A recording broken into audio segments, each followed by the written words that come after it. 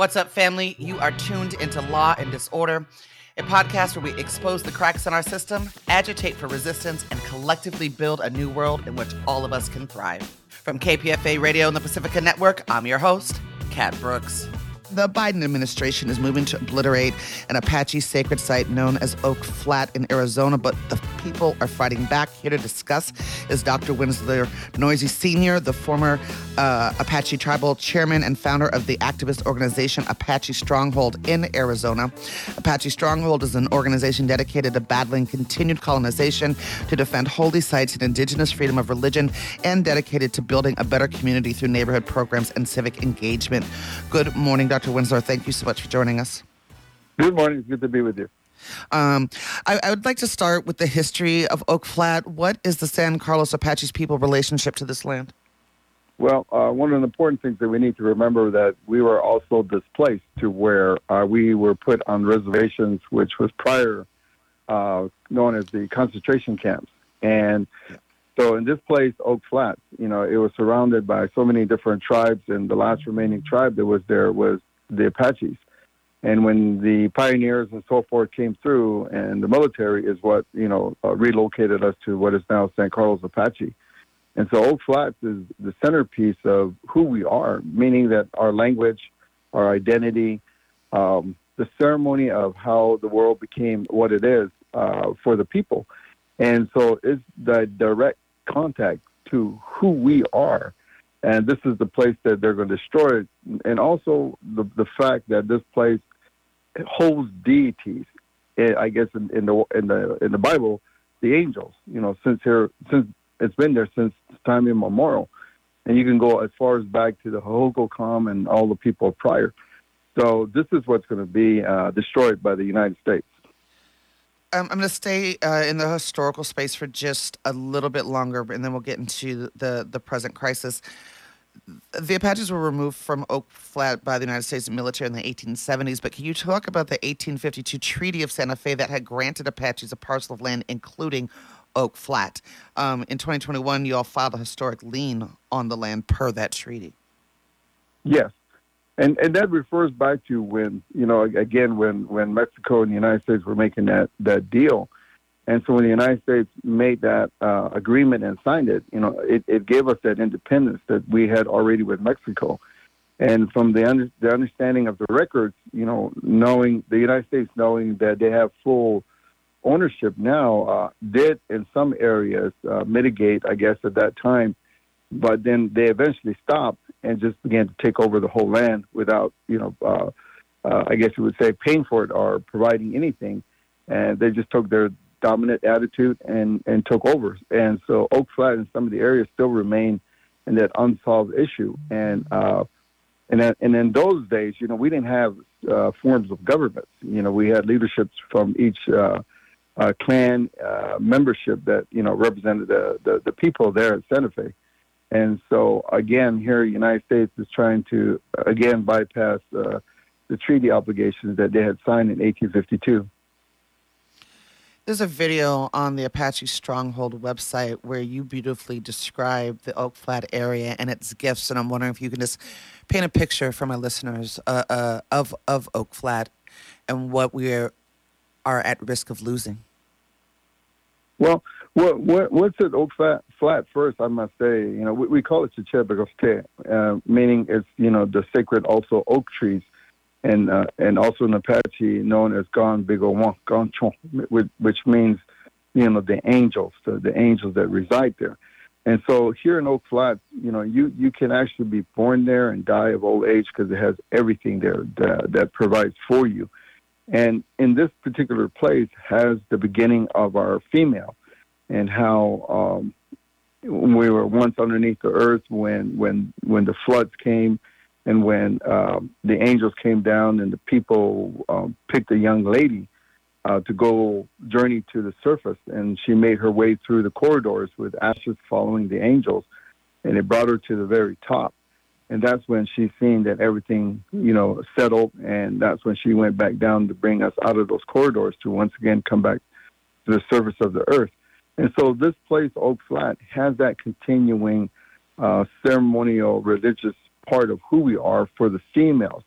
So every child that's born, that's a girl, the parents began to prepare her for that journey that she'll make when she hits her menstrual, and then from there she becomes a woman. But it reminds us to care for the earth. It reminds us who Mother Earth is. It reminds us our purpose. It has every part of to keeping us grounded and intertwined with everything that God created, and it comes from our mother. And then for the men, we continue to have our sweats where they too go through a ceremony and learn their purpose and their reason, and for being a man and tying themselves to the mother, the earth, to understand what it gives us. And then when they go out and have families, they understand the female, they understand their purpose. So Oak Flats is really a unique place, a really special place, like other places in the area that is holy and sacred. And for us, this is what it holds. And even prior to that, prior to the non-Indians coming here, the other tribes had that same similar tie, and they would do their own ceremonies as well. But it was all identified the same.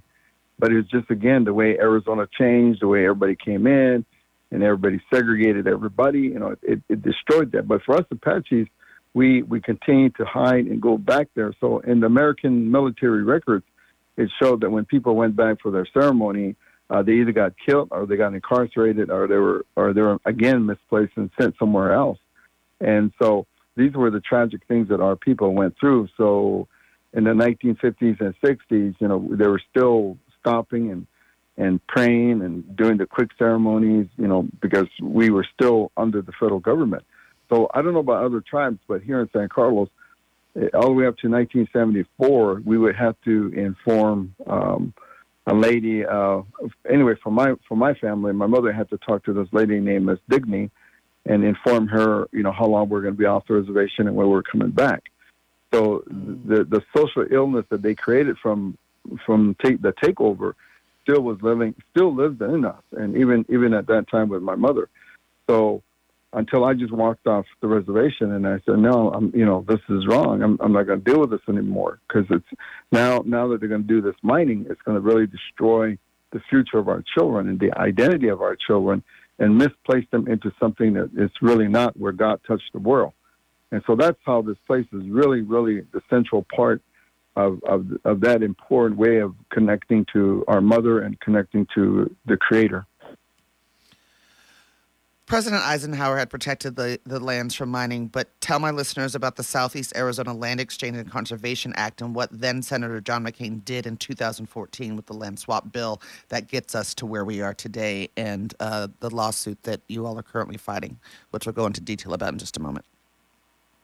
Okay, before I refer to that, where the issue is that in 2002, when we got word, then the process started. Resolution Copper, Rio Tinto, day one wanted to get exemptions from all federal laws, and so that was their only and initial approach of taking the land.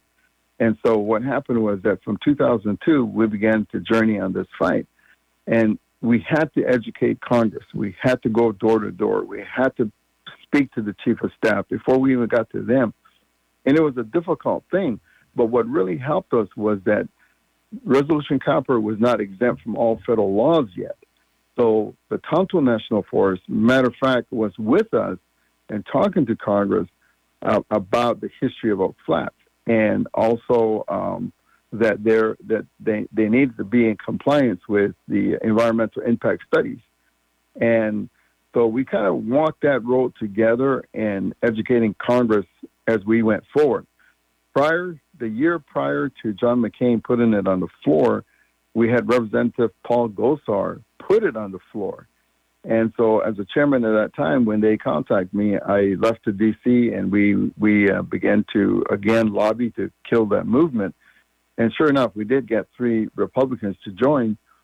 And so Paul Gosar pulled the bill because he lost the support. So they're still going after exemption. We still had Congress listening, and we still had the Forest Service. But when John McCain did what he did in a late-night rider with the National Defense Bill, attaching it to it an hour before, and it passed, then it gave them all the exemptions. And then what happened was we lost the Tonto National Forest supporting us because when John McCain made that move, it vacated everything, our religion, our culture, the historical part, all the environmental studies, everything was exempt.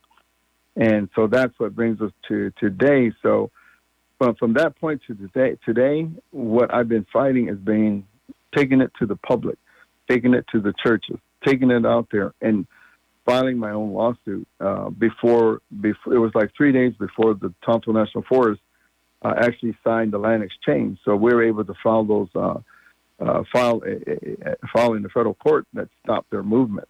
But that's where it was at. And what is happening right now? Y'all were in court last week, and how close is the Biden administration to approve moving forward with the environmental impact report? Yeah, and that's really disappointing because with Biden, we also attended the Poor People's Campaign, where we had an opportunity to speak to all, at that time, those candidates running for president. So President Biden, that time candidate Biden was there. And he heard the position that we were in and the Poor People's Campaign supporting, this issue as questions were being asked to the candidates. So when he got in, as like I said, when he got in, President Trump, before he left, initiated the movement. But then that's when we filed in the federal court to stop the process.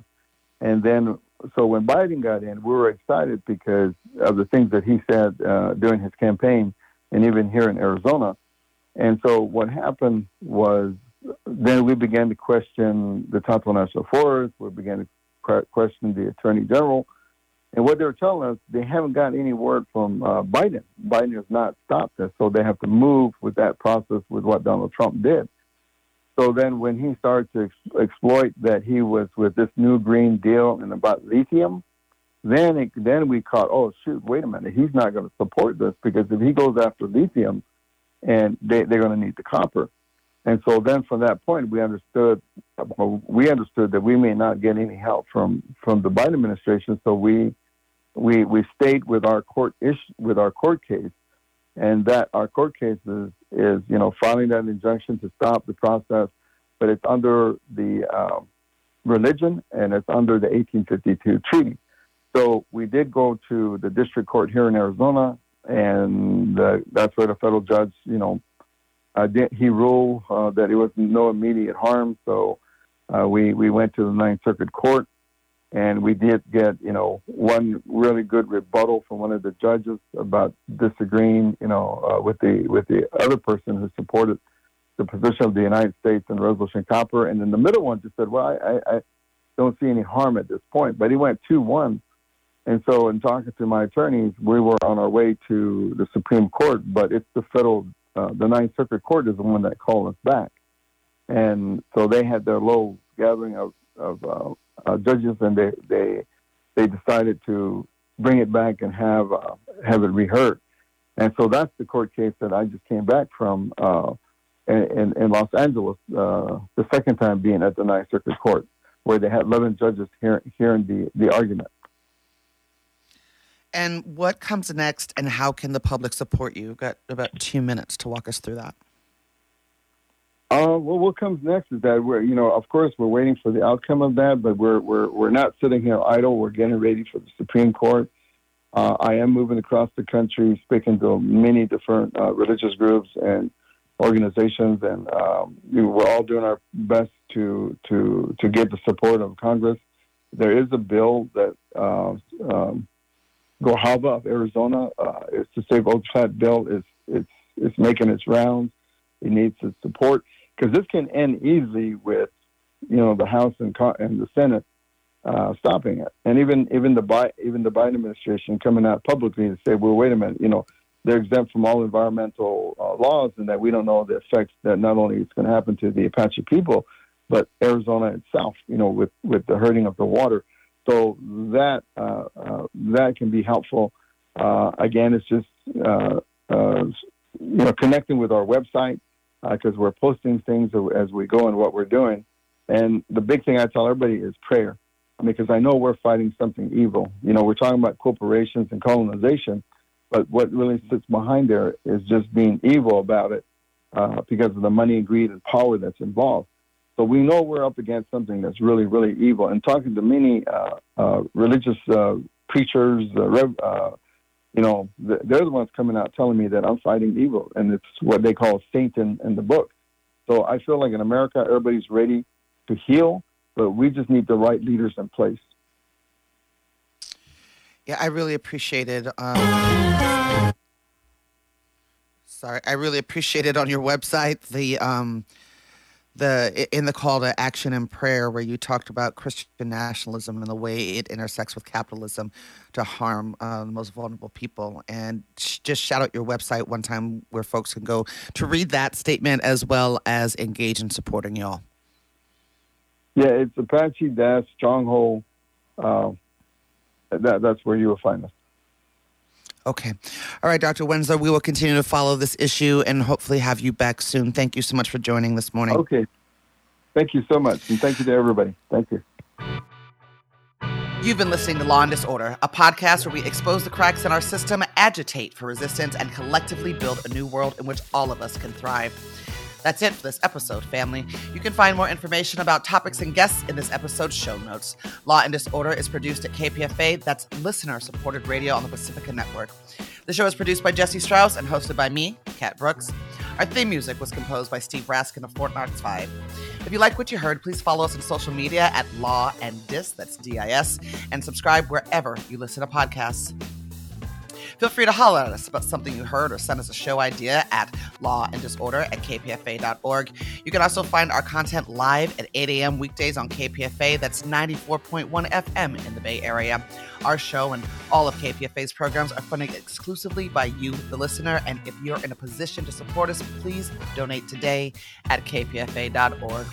Take care of yourself and take care of each other. We all we got, fam.